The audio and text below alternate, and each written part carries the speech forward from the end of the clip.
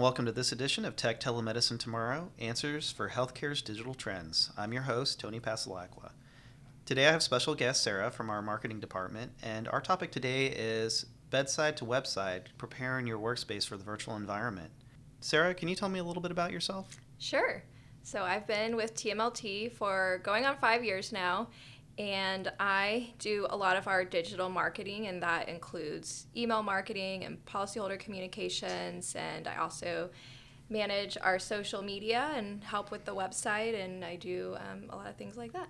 So Sarah, I know for me when I think about the bedside to website manner, there's a lot of components there that are coming into play. So for me, I know the first one is you're going to have the audio, you're going to have the video components of it, and the only thing that I can think of that I experience is Skyping with my family. So I've seen multiple instances in the past where I'll have a family member and they'll move the camera angle so that all I can see is the wall in the background, and other times they'll move the camera or the phone or the microphone so far away from their face that I can barely hear them.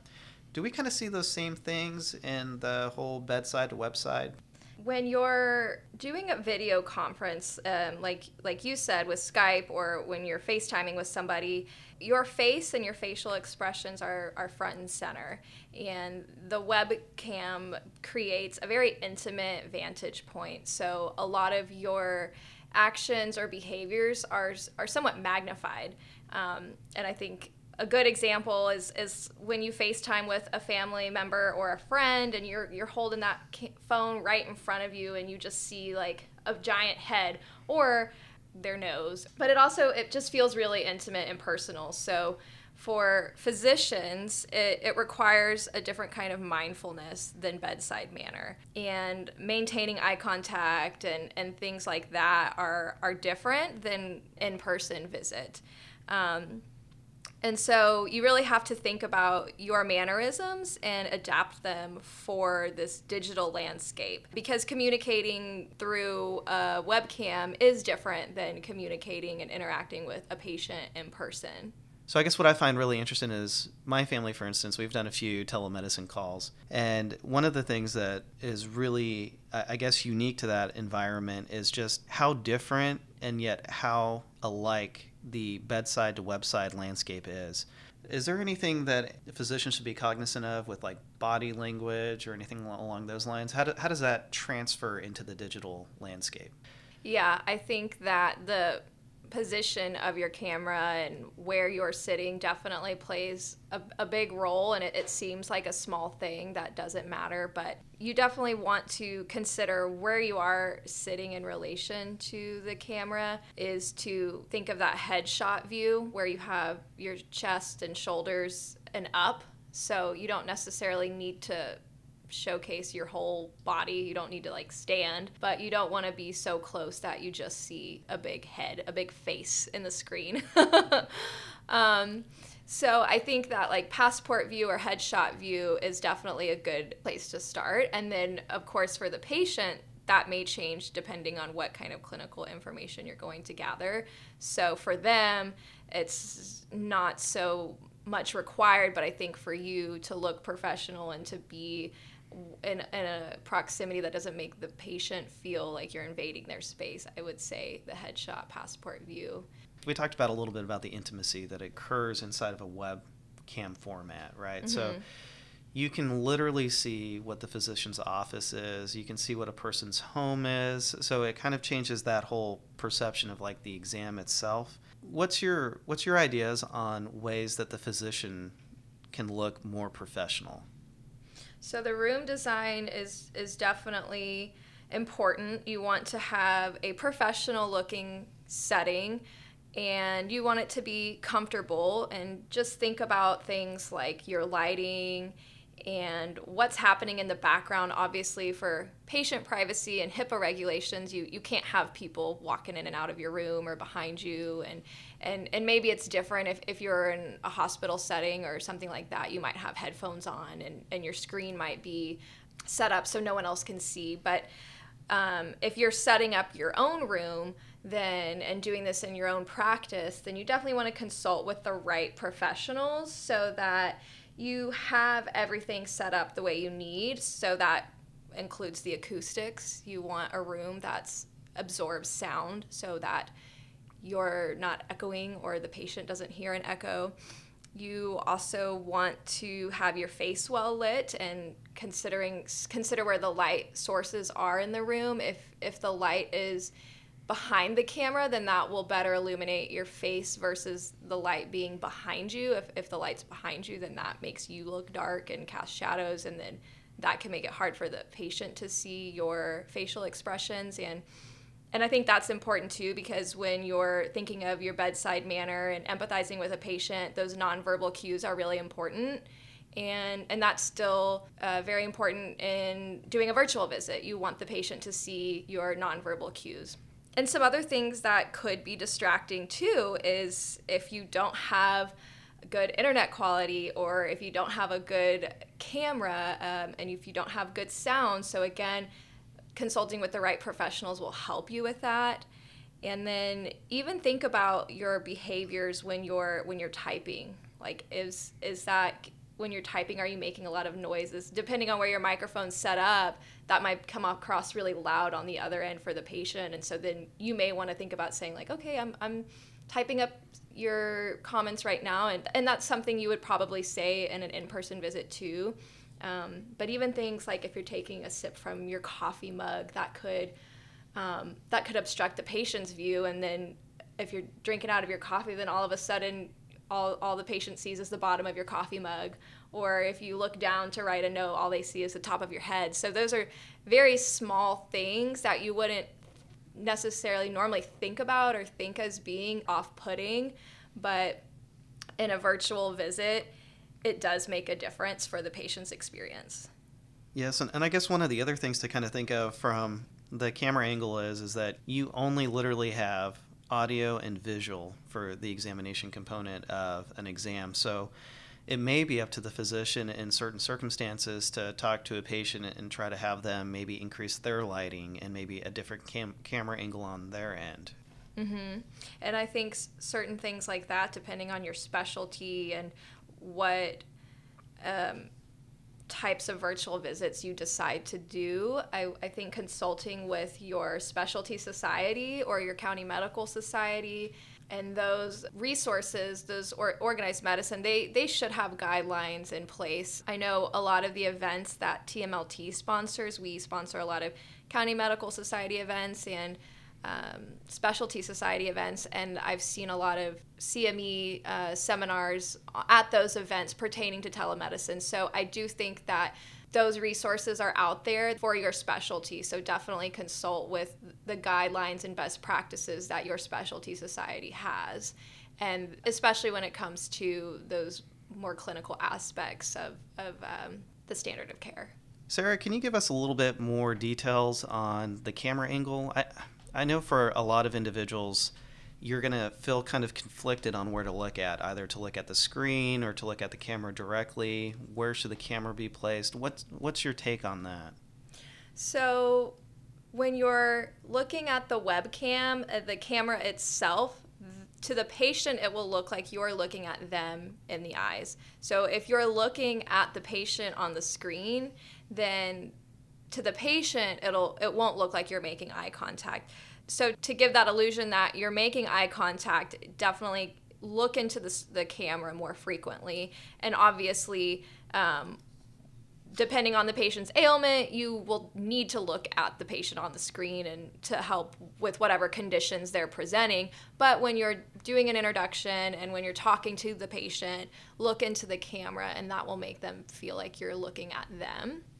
And I think that's definitely an important part because, like we said, when it goes with bedside manner and empathizing with the patient, those nonverbal cues are really important. So even though it might feel odd because you're not looking at the patient, you're looking at a camera, it might feel odd, but it actually is a lot better than just looking at the patient on the screen.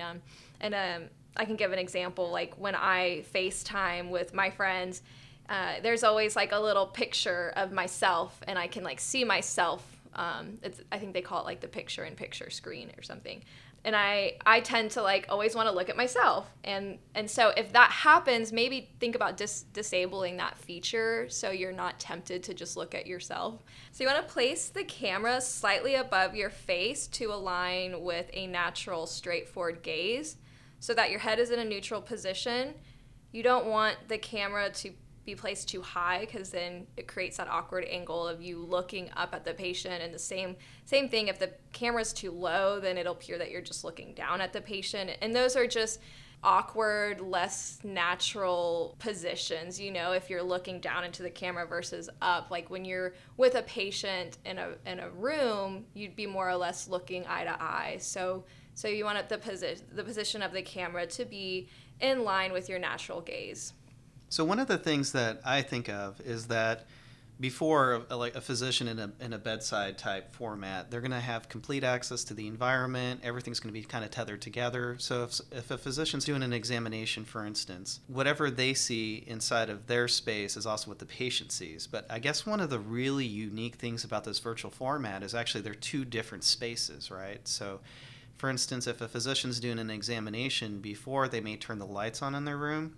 Now they don't actually have the ability to access that. They may have to potentially ask the patient to maybe turn on some additional lights. Yeah, I think depending on if the patient's using their cell phone or they're using their computer, it will just depend on where they are and you know, if they have more lights or anything like that. But I think those clinical aspects, it's definitely better to consult with your specialty societies. They may have practice guidelines and best practices for those types of things, and making sure that the patient has the proper equipment so that you can conduct the standard of care. Do you ever feel like it's easy for the physician to get fixated on the patient and not notice how they are being viewed by the patients? So we were kind of talking about that, you know, picture over picture. And so sometimes it's easy for instance, maybe the physician to get fixated on themselves and maybe not notice the patient. But it also seems like it could go the opposite direction. They could get so fixated on the patient that they don't know what they look like on the patient's screen. Yeah, so doing the virtual visit, you definitely have to be a little bit more aware of your facial expressions. Are you slouching? Are you fidgeting? Things like that, because those will be front and center to the patient. And so that's where the whole concept of webside manner comes from, because it is basically bedside manner, but you have to adapt it for this digital landscape. So, for example, if you are sitting too close to the camera, then the patient's going to feel that you're invading their space. If all they see is just your face, so that headshot view will make the patient feel like they have their own personal space. So, but if you're too far away from the camera, then the patient can't really see your facial expressions and facial and nonverbal cues. And those are definitely important. Building rapport with your patient and expressing empathy, those things that are very important to bedside manner are still important when it comes to webside manner. So just to touch on a few of the technical things that an individual may want to take into consideration. So telemedicine, from what I understand, it could occur either in a organizational type setting. I'm actually starting to see that a little bit more outside of our community, where individuals are actually taking over a complete exam room for a telehealth or telemedicine type platform. One of the other things that I would also like to stress to just some of our listeners is double check and make sure that you have enough bandwidth to handle the communication, so like the connection itself. If you are going to use it, let's say inside of a household, and maybe you have a soundproof room that you're going to do these virtual visits on, one of the things that you may want to take into consideration is, well, what happen if everyone is streaming video simultaneously, and if that would affect your internet connection at all. I know that sometimes if I have family and friends that come over and they're tapping into our internet, we'll watch the internet connection itself start to skip a little bit. So it's just one thing to take into consideration. Yeah, and again, I think working with the right vendors will make sure you're set up with all the right specs. And so the bandwidth is important, and then the resolution of your camera and things like that. Definitely you don't want to overlook those things. Yeah, that makes complete sense. And just to kind of add a little bit to that, bandwidth may not seem super important if you're just streaming like maybe one or two TVs at a time, but if you have a lot of people who are actually tied into your same bandwidth, it may actually slow it down and make it real super choppy. So just double check and make sure how that would work inside of your location. Because if you have, let's say, 5 or 6 physicians doing telehealth simultaneously, that could actually suck down the bandwidth to the point that everyone has like a choppy connection. So just kind of keep that stuff in mind. There may be a need to update or upgrade your technical equipment, but the best thing to do is to go through an IT vendor. One other thing to think about too is the cybersecurity component of it. I know that a lot of individuals, as they move towards telehealth, telemedicine, one of the things that you may forget is that you have to make sure that you're doing security risk assessments, which is something that TMLT provides. But at the same time, be aware that you may have to have additional safeguards in order to protect that protected health information. And just to add to that, because telemedicine is getting so popular and so common, it wouldn't surprise me if there's already vendors out there that do specialize in helping physicians set up for telemedicine. And I'm sure there's companies out there that practices for this specific thing and probably can help with setting up the camera, setting up your microphones, and helping with the security requirements and things like that.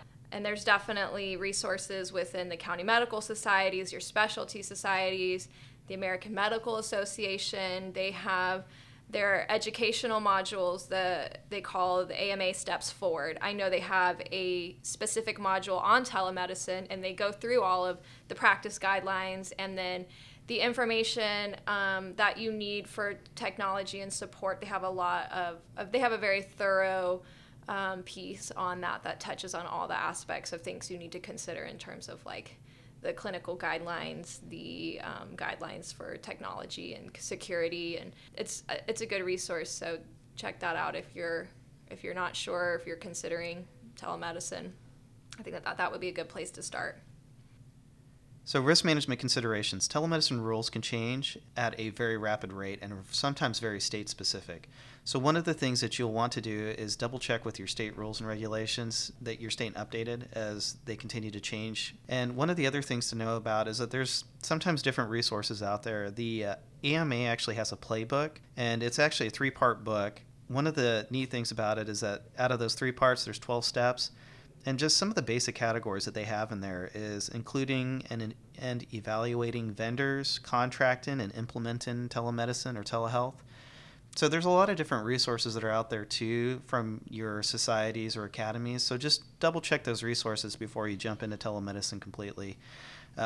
Some other things that I always think of as well in terms of risk management is recordings. So before we used to, well, especially in the last few years, we're becoming more concerned about patients recording physicians, sometimes without their consent. Also dependent on state rules, that could change if it could be used in court. But one of the other things to think of is that if you're doing a video recording, there's the potential that a patient could be recording you during that specific office visit. So just keep that in the back of your mind as well, that every time you're doing a telehealth consultation or an office visit, that information could be directly recorded by the patient.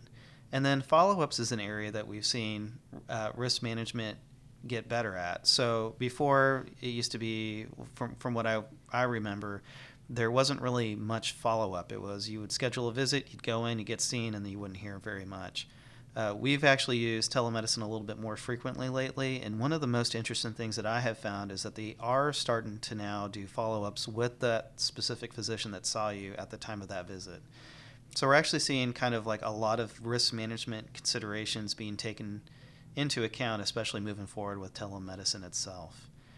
So just to kind of tie up this podcast, Sarah, could you give us a quick summary of what you would like our listeners to leave with?